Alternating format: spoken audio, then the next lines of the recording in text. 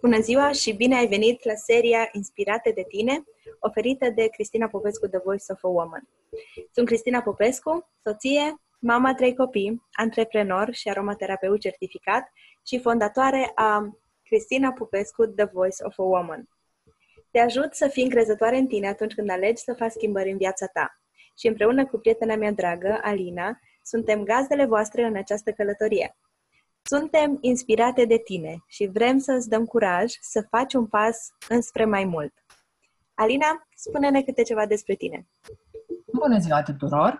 Mă numesc Alina Zimbru, sunt din satul mare și locuiesc în UK. Sunt soție și mama 2 copile extraordinare și lucrez ca manager zonal în vânzări în domeniul protecției financiare. Îmi place foarte mult să lucrez cu oamenii, să-i ajut să-și descopere potențialul. De asta am și ales să lucrez împreună cu Cristina la acest proiect extraordinar. În acest episod vom împărtăși cu tine povestea noastră și de ce am ales să punem împreună acest proiect numit Inspirate de tine, astfel încât să te simți inspirată și să îți urmezi visul. Alina, spune-ne câte ceva despre tine, despre copilăria ta. Din copilăria mea a trecut mult timp. Mi se pare că timpul a zburat foarte repede. De când mă știu, am fost o persoană responsabilă, implicată și săritoare. Îmi plăcea să învăț, să știu, să citesc. M-am împrietenit de timpuriu cu cartea. La 10 ani, biblioteca mi se părea un loc fascinant, sacru și plin de mister. Până la 15 ani citisem tot ce ar fi putut citi un copil de vârsta mea. Cititul mi-a deschis mintea și noi orizonturi, iar la sfârșitul clasei a 8-a, îmi amintesc că colegii mi-au scris în albumul de sfârșit de an că își vor aduce mereu aminte de mine cum obișnuiam să citesc pe sub bancă, mai ales în orele plictisitoare. Chiar și în pauze, în loc să ies cu ei și să alerg pe coridoare și să fac tot ce făceau ceilalți, stăteam în bancă și încercam să termin capitolele de povești care le citeam. Tu ai trăit foarte bine realitatea astăzi și alții nu fac, ca să poți să trăiești într-o zi cum alții nu pot să trăiască. Da, involuntar. Ce frumos! M-am îndrăgostit de literatură, iar în clasa a 10-a am câștigat un concurs de poezie în limba franceză, iar premiul a fost o vacanță extraordinară în Franța. Și, practic, atunci am înțeles că munca, seriozitatea, implicarea sunt recompensate pe măsură. Și am înțeles că nu învăț pentru mine, nu învăț pentru profesori sau pentru părinți, ci învăț pentru mine și pentru viitorul meu. Și am înțeles că odată ce ieși din zona de confort, întâlnești și accepti provocări care te dezvoltă, care te îmbogățesc, care îți oferă satisfacție, valoare și motivație. Foarte frumos! E interesant să mă uit la tine și să văd că de mică făceai niște pași care astăzi știi cum îi cheamă. Atunci nu știai exact ce faci, făceai ceva, însă astăzi ai învățat cum îi cheamă, perseverență. Exact. Analizând copilăria mea, chiar mi-am dat seama că am avut unele acțiuni care în momentul respectiv nu știam ce o să-mi aducă, erau din instinct, dar cred că asta spune mult despre mine. Mi-am gândit că la 16 ani m-am gândit că nu vreau să depind total de ajutorul financiar al părinților și că aș vrea să am banii mei de buzunar, așa că am început să lucrez la un supermarket, promovam anumite produse, lucram ca și promoter. Și n-a fost deloc ușor momentul acela când am decis să fac treaba asta, pentru că eram foarte, foarte timidă. Imaginează-ți că dacă un client sau cineva venea să vorbească cu mine, mă roșeam, mă bâlbâiam și nu știam ce să spun. Wow! Pentru mine, să lucrez ca și promoter a fost o provocare foarte mare. Am fost nevoită să-mi înfrâng teama de a vorbi cu oamenii. Și am fost pusă în poziția de a mă lăsa înfrântă de teama asta și să las teama respectivă să-mi definească restul vieții sau să aleg să înfrunt teama. Și, din fericire, am ales a doua variantă și, în scurt timp, n-am mai avut probleme să vorbesc cu oamenii și cred că asta mi-a pus bazele în ceea ce fac și în relația mea cu oamenii din jur. E foarte fain așa să vezi cum fiecare lucru își are vremea lui și scopul lui în viața noastră. Exact. Da. Ok. Spune-mi și tu, Cristina, cum a decurs copilăria ta? Ce elemente te-au făcut și au contribuit la omul care ai devenit azi? Da, copilăria e o parte din viața mea de care mi-amintesc cu bucurie și cu provocări în același timp. Sunt cea mai mare dintre 9 frați și întotdeauna mi-amintesc de mine că am fost curioasă. Ce mă făcea diferită de ceilalți copii era faptul că eram foarte curioasă. Mi-amintesc că la un moment dat părinții îmi tot spuneau: nu mai fi atât de curioasă, fii și tu cumva mai normală. M-am născut la graniță în Turț, la graniță cu Ucraina și mi-amintesc că de fiecare dată când mergeam la câmp, mă uitam la casele din Ucraina. Și totdeauna mă întrebam ce e dincolo de gard, ce e dincolo, ce e în țara asta, ce e dincolo de ce pot eu să văd. Și cred că asta a fost ceva ce mă făcea, era ca și o semnătură personală. Nu am ajuns încă la ei, însă e pe lista mea de făcut. Într-o zi vreau să ajung în Ucraina și să văd ce fac oamenii de dincolo, de graniță, pe care i-am văzut de mici. Și am observat acest tipar până când am crescut. Și astăzi, tot timpul vreau să mă uit ce e dincolo de ceea ce știu deja. Curiozitatea, practic. Curiozitatea asta ta e foarte constructivă și roditoare. Sper. Foarte importantă. Și un alt lucru care m-a făcut diferită de ceilalți copii la școală a fost inima mea pentru copiii săraci și marginalizați. Întotdeauna, dacă eram lăsată să aleg unde să stau în bancă, spre exemplu, alegeam prietenii mei țigani. Și când spun asta, spun cu toată inima și cu toată bucuria și ei știu cât de aproape de inima mea sunt încă. Întotdeauna îmi amintesc de ei cu drag și câteodată chiar mi-e dor de ei. Îmi amintesc că atunci când m-am căsătorit, au venit la nuntă și în momentul în care i-am văzut, mi-au dat lacrimile. Am plecat la 14 ani de acasă și nu ne-am întâlnit așa, am crescut, fiecare am devenit adulți și îmi amintesc și acum de ei și abia aștept să mă duc în vara asta, ajung din nou acasă la mama și aștept să mă întâlnesc cu ei și îmi dau seama că inima asta pentru oameni am avut-o de mică. Și compasiunea care o ai chiar mă inspiră, să știi, și cred că asta contribuie foarte mult la ceea ce ai devenit astăzi. Și vezi tu cum spui că au participat la nunta ta și efectiv, să zic, ți-au răsplătit compasiunea care a avut-o față de ei în urmă cu mai mulți ani. Da, devin destul de emoționată atunci când vorbesc despre lucrurile astea, pentru că îmi dau seama că sunt lucrurile care încă mă fac diferită. Și e cumva inima mea pentru oameni. Și un alt lucru care mă făcea să fiu altfel, când eram mică nu neapărat vedeam asta ca fiind ceva bun, pentru că de multe ori mi se spunea: stai cu mintea la locul tău, nu visa așa de mult, alții pot, noi nu putem, însă întotdeauna am avut un vis foarte bine definit, că vreau să merg la școală. Nu conta care era prețul, citeam sub pătură, sub plapumă, după ce frații mei dormeau, mă ascundeam să citesc, știam că vreau să fac școală și întotdeauna am făcut tot ce a trebuit să fac pentru asta. Am fost foarte perseverentă de mică și îmi dau seama că pe vremea aceea perseverența nu era văzută ca fiind ceva bun. Cumva trebuia să fiu copilul acela aliniat, însă asta a fost ceva ce m-a adus aici unde sunt și astăzi face parte din rutina mea. Și îmi amintesc și astăzi ziua când am decis să merg la școală. E așa de clar în mintea mea și după ce am luat decizia asta, n-am mai contat că sunt obosită, că ziua lucram și ajutam pe mama și noaptea învățam. Era pur și simplu parte din proces. Te referi la școală când ai mers la liceu? Da, eu m-am născut la țară și vreau să merg la liceu în oraș. Da. Și în momentul în care m-am dus la liceu, m-am întâlnit prima dată față în față cu realitatea vieții și o să revin la asta.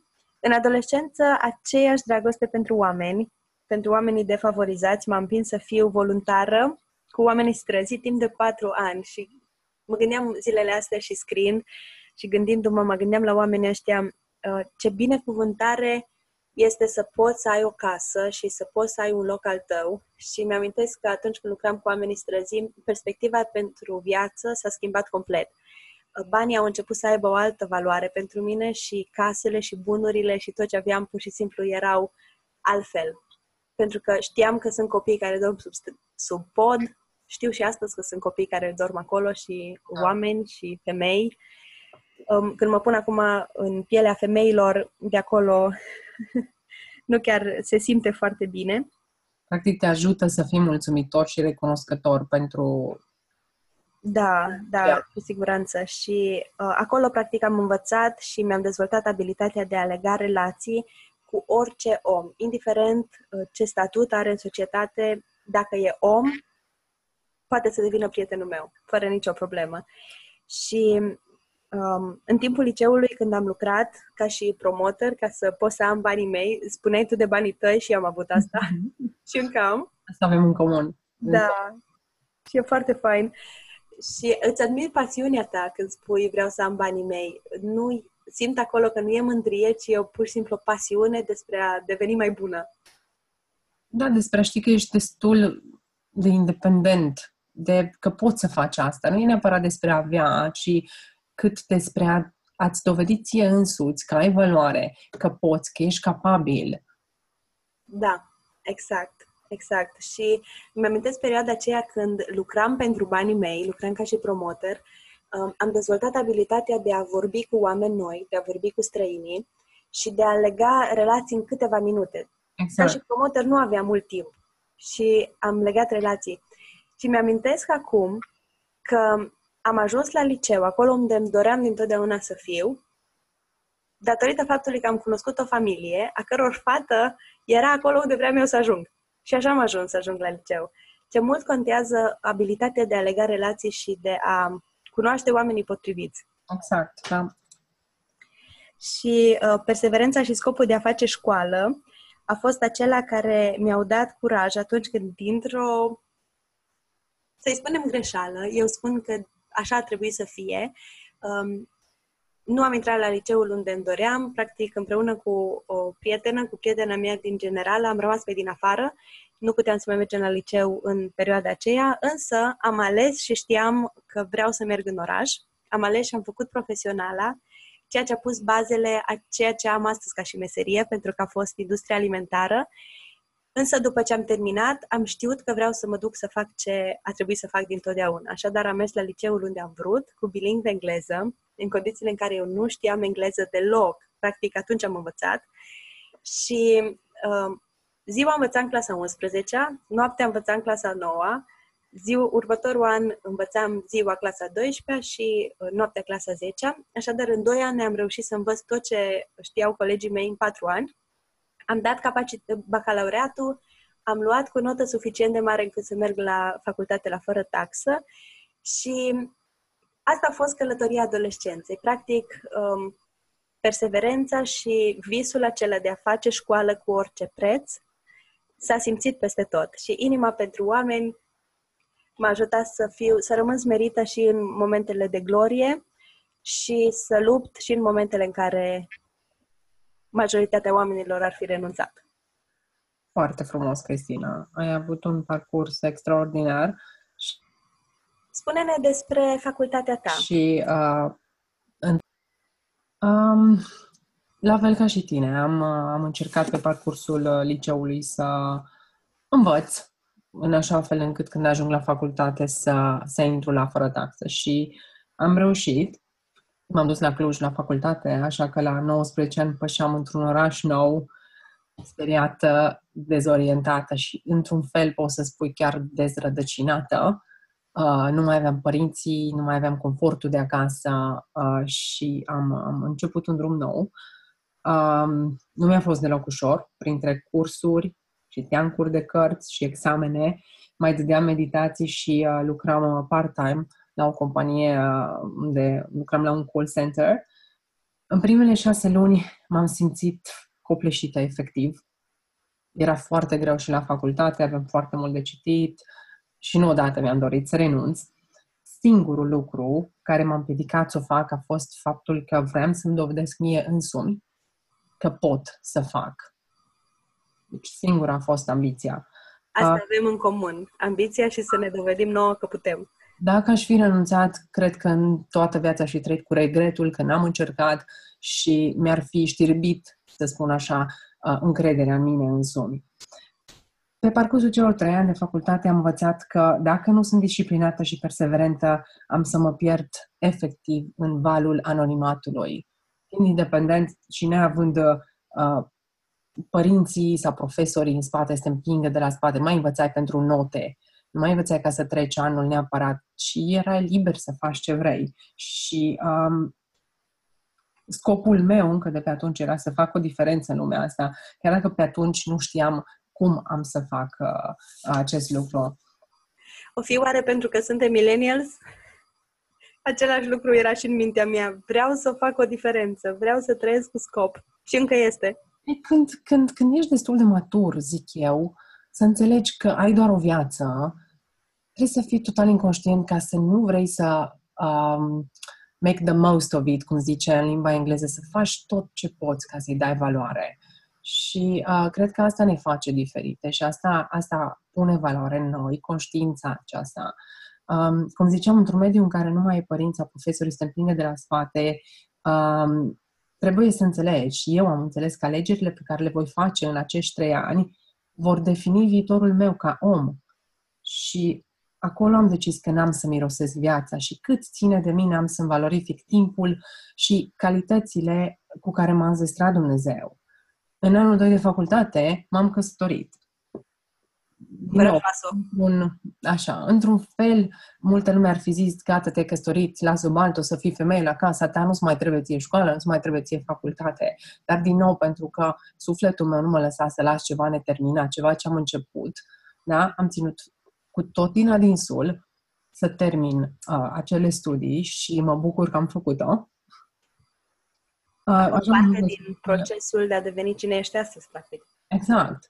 Da, și am ajuns la sfârșitul celor 3 ani de facultate, licențiată, însă când m-am aflat în pragul lumii, să zic așa, când am terminat facultatea și am ajuns acolo, eram foarte confuză cu privire la viitorul meu. Vezi tu, literele nu-ți dau o meserie.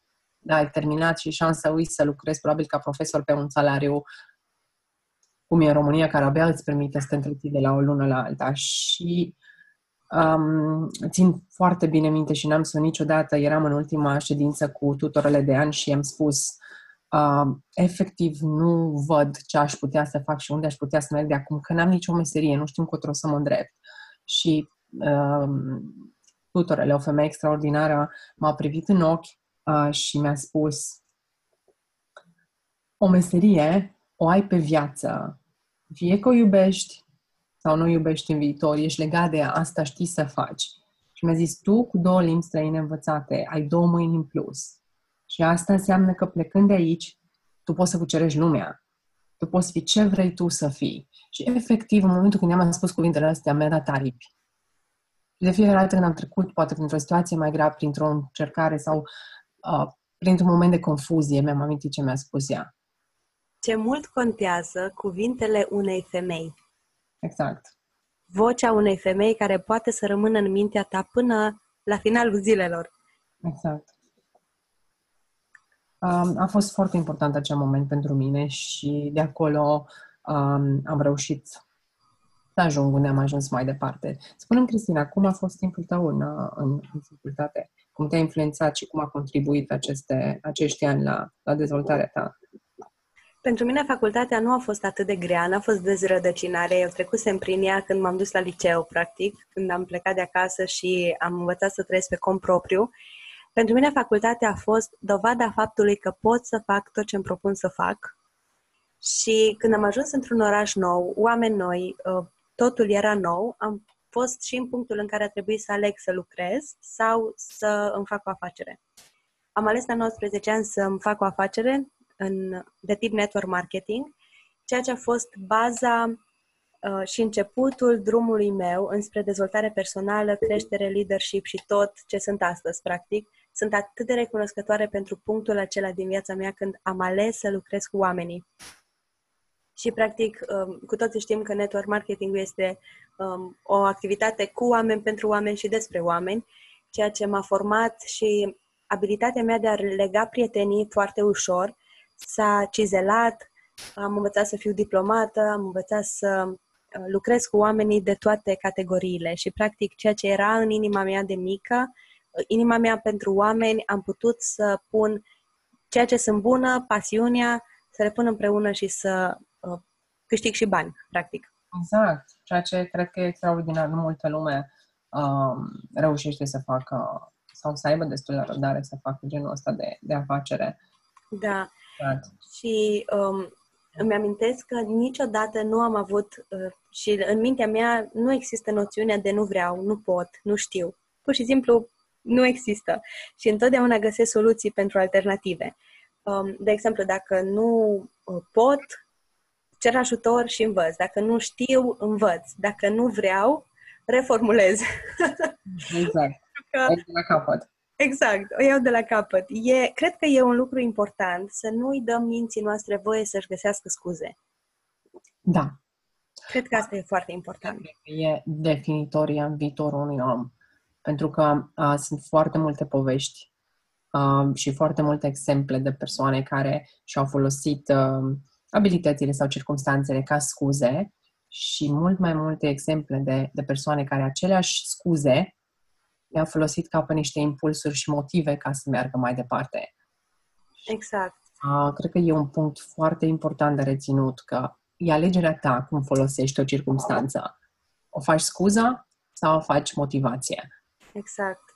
Și ce am observat ca și un tipar din copilărie, adolescență și chiar ca și adult a fost faptul că am inima setată pe oameni, în mod deosebit dacă sunt oameni defavorizați, perseverența și disciplină. Practic, niciodată nu mi-am permis, fiind cea mai mare dintre 9 copii, nu mi-am permis să-mi găsesc scuze. Știi, astăzi nu am chef să fac ceva.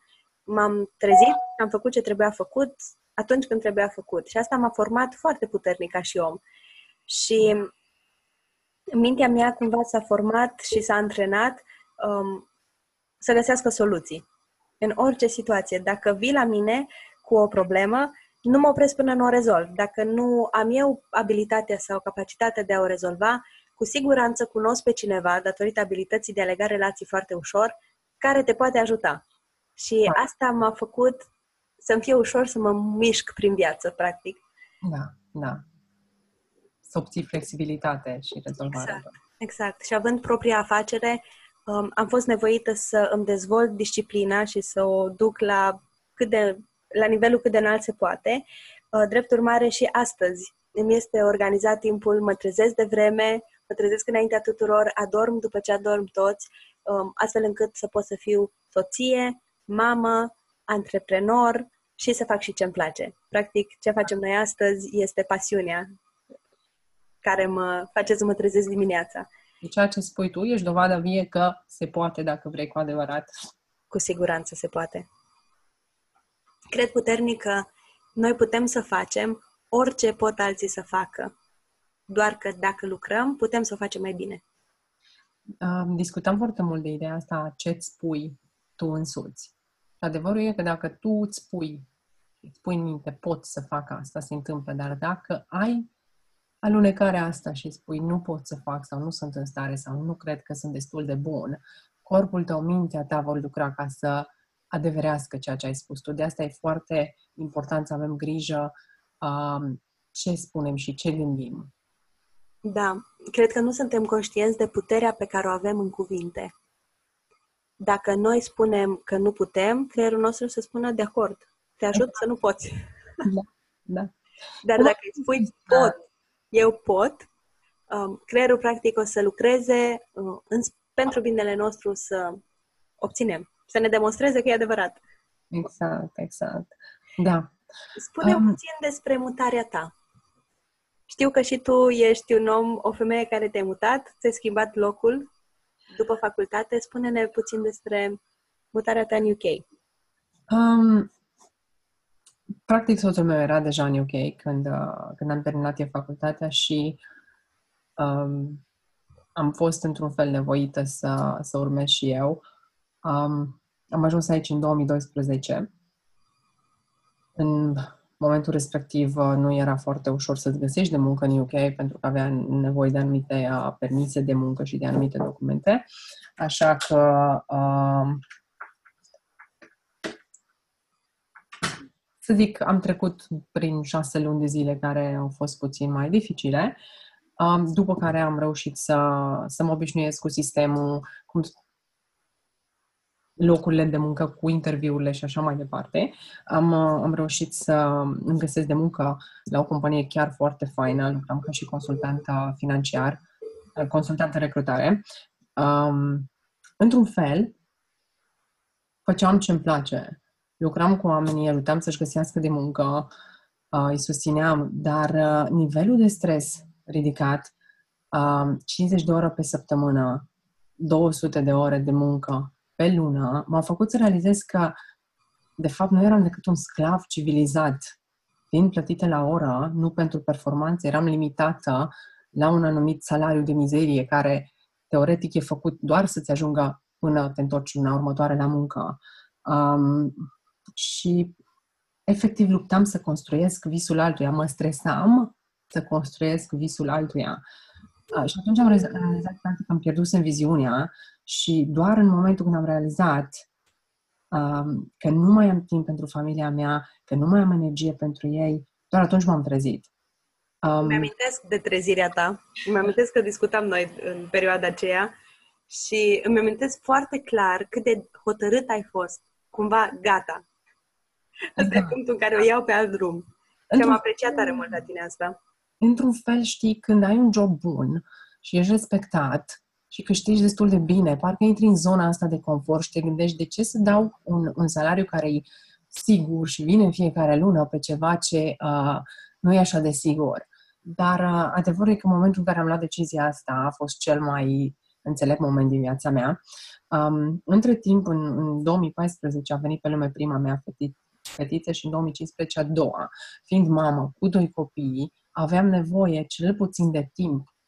Lucrând 50 de ore pe săptămână, nu găseam efectiv timpul să mai fac altceva sau să mă îngrijesc de viitorul familiei noastre până la urmă. În iulie 2016 am decis că e timpul să fac schimbarea respectivă, să risc și să am încredere în forțele mele.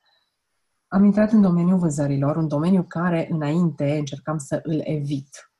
Nu știu de ce, întotdeauna am zis nu vreau să fac sales, nu vreau să lucrez în domeniul ăsta și totuși am ajuns să lucrez aici și nu numai atât, dar am ajuns să fiu, într-un an de zile am ajuns să fiu advisor de top într-o companie cu 1400 de advisori. Eram parte din primii 5 cei mai buni. Și am ajuns să realizez că, de fapt, îmi place să fac treaba asta. Bine, și domeniul în care lucrez se bazează pe protecție financiară și ce fac în momentul de față în jobul meu principal e să sfătuiesc oamenii cum pot să-și protejeze familiile în caz că, Doamne ferește, se întâmplă o nenorocire, să nu fie luați prin surprindere și cel puțin familia să nu sufere financiar și iubesc ceea ce fac. Știu că contribui pozitiv la viitorul acelor familii.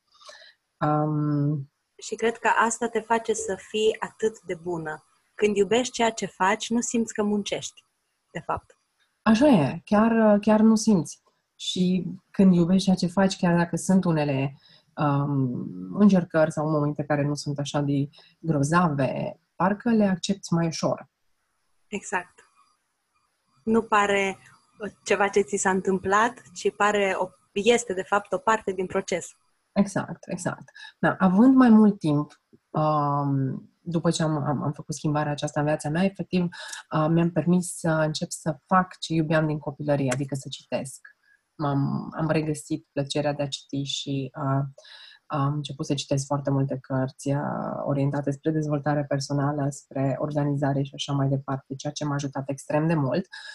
Într-un an de zile am fost promovată la nivelul de manager zonal în compania noastră și acum, practic, jobul meu este să dau training altor persoane și să le ajut să își atingă potențialul până la urmă. Din nou, fac același lucru ce mi-a plăcut să fac dintotdeauna.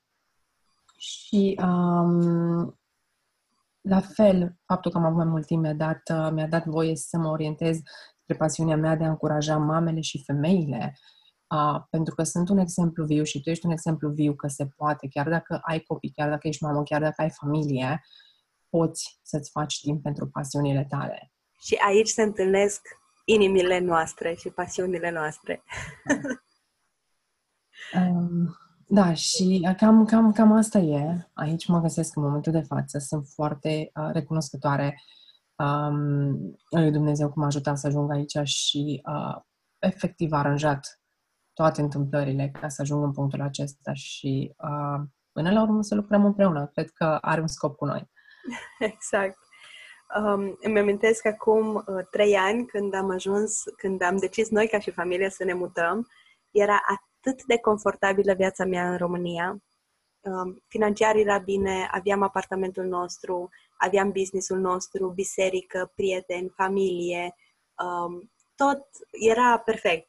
Și am ales să ne mutăm pentru că ne-am dorit o altă perspectivă și aveam de ales între a ne muta în oraș din România, într-un alt oraș din România sau în altă țară, pentru jobul soțului meu. Și am ales să-l urmez, la fel ca și tine, am ales să-mi urmez soțul. Și cu 2 copii, 4 bagaje și mult curaj, mi-amintesc că încă ni se mai spune, nu știm dacă a fost curaj, cred că a fost inconștiență. Eu o numesc curaj pentru că a fost momentul în care viața mea s-a pus așa într-un restart complet. Deci pur și simplu m-am oprit și am luat-o de la zero. Și în momentul în care am luat-o de la zero, mi-am dat seama că trebuie să mă opresc și să mă întreb cine sunt, de unde vin și încotro mă îndrept cu ceea ce sunt bună să fac. Așadar, după o perioadă de 2 ani de căutări, 2 ani de zbateri și de încercare de a-mi găsi drumul, a venit al 3-lea copil, am decis, ok, e timpul să facem al 3-lea copil pentru că toți sunt acasă, tot caut și încă nu știu exact care mi este drumul. Și pot să spun că a fost o binecuvântare, pentru că după o depresie postnatală am ajuns în punctul în care am decis că ies afară din ea. A fost o decizie, pur și simplu am decis că nu rămân acolo și fac tot ce trebuie să fac să ies. Așadar, am ajuns să descoper aromaterapia și să devin aromaterapeut certificat. Am ajuns să creez The Voice of a Woman, pagina de Facebook The Voice of a Woman, după ce am înțeles că sunt foarte multe femei, după ce m-am dus public și am spus sunt în depresie postnatală și asta fac ca să ies, o grămadă de femei au venit la mine și mi-au spus, știi, și eu sunt. Uimirea mea a fost să mă uit la femeile alea de sus, pe care eu le vedeam foarte sus, și să-mi dau seama că și ele sunt acolo, adică suntem normale, suntem egale cumva. Și când am văzut cât de mare este nevoie, am decis să fiu acea voce pentru femei care să ducă mesajul speranței, să spun că există speranță pentru sănătatea fizică. Deja sunt bună în asta, am fost consultant de nutriție timp de 7 ani activ, știu bine să fac asta, să duc speranța emoțiilor, există soluții și pentru emoțiile noastre, speranță financiară și speranța că dacă vorbim și ne împărtășim istoria și povestea de viață, putem să facem o diferență. Și practic așa am ajuns în punctul în care sunt astăzi și fac ceea ce fac astăzi, așa am decis să facem noi proiectul acesta, din dorința de a fi o voce pentru femei și să transmit speranță. Da, cred că e o misiune foarte nobilă și cred că multe mame și multe femei au nevoie de genul acesta de conversații și povești care să le inspire și să le arate că și alte femei care sunt normale, cum spuneai tu, umane, dacă au reușit să ajungă unde sunt, asta înseamnă că este posibil. Exact. Și de multe ori primesc întrebarea, ok, dar ai familie, ai 3 copii, de ce vrei tu să faci atât de multe lucruri? Și îmi place întotdeauna să spun că familia pentru mine este inspirație. Cu ei, pentru ei, de dragul lor, vreau să devin mai bună. Vreau să dau mai multă valoare să dau mai multă perspectivă și să îmi inspir copiii să vadă că se poate mai mult decât ce vedem cu ochii. Și până la urmă să fim un exemplu pentru ei. Exact. Exact. Dacă nu noi, atunci cine? Așa e. Spune-ne ce înseamnă pentru tine familia. Familia, practic, e motivul pentru care fac ce fac și sunt unde sunt. Sunt foarte importanți și mai ales fetele mele vreau să fie niște mame și niște femei pline de încredere. Cred că ceea ce facem noi este unealta perfectă ca să ajutăm să contribuim la asta. Vreau să aibă un exemplu pozitiv, să aibă o mamă de care să fie mândre efectiv și să reușesc să le ofer cea mai bună viață. Exact. Și ce poate să fie mai bun decât perspectiva că se poate. Exact.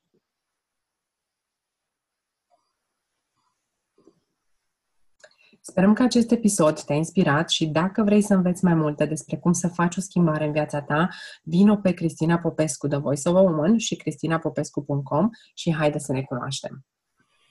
Ai primit valoare prin episodul acesta? Noi sperăm că da. Și dacă da, vino și spune-ne într-un comentariu. Spune-ne ce ți-a plăcut cel mai mult. Și asigură-te că iei acest episod și îl distribui și prietenilor tăi. Acelor oameni cărora știi că le va plăcea să-l asculte la fel de mult cum îți place și ție. Ne bucurăm că ați fost alături de noi astăzi și până data viitoare, numai bine! Îți dorim o zi extraordinară și ne auzim în următorul episod.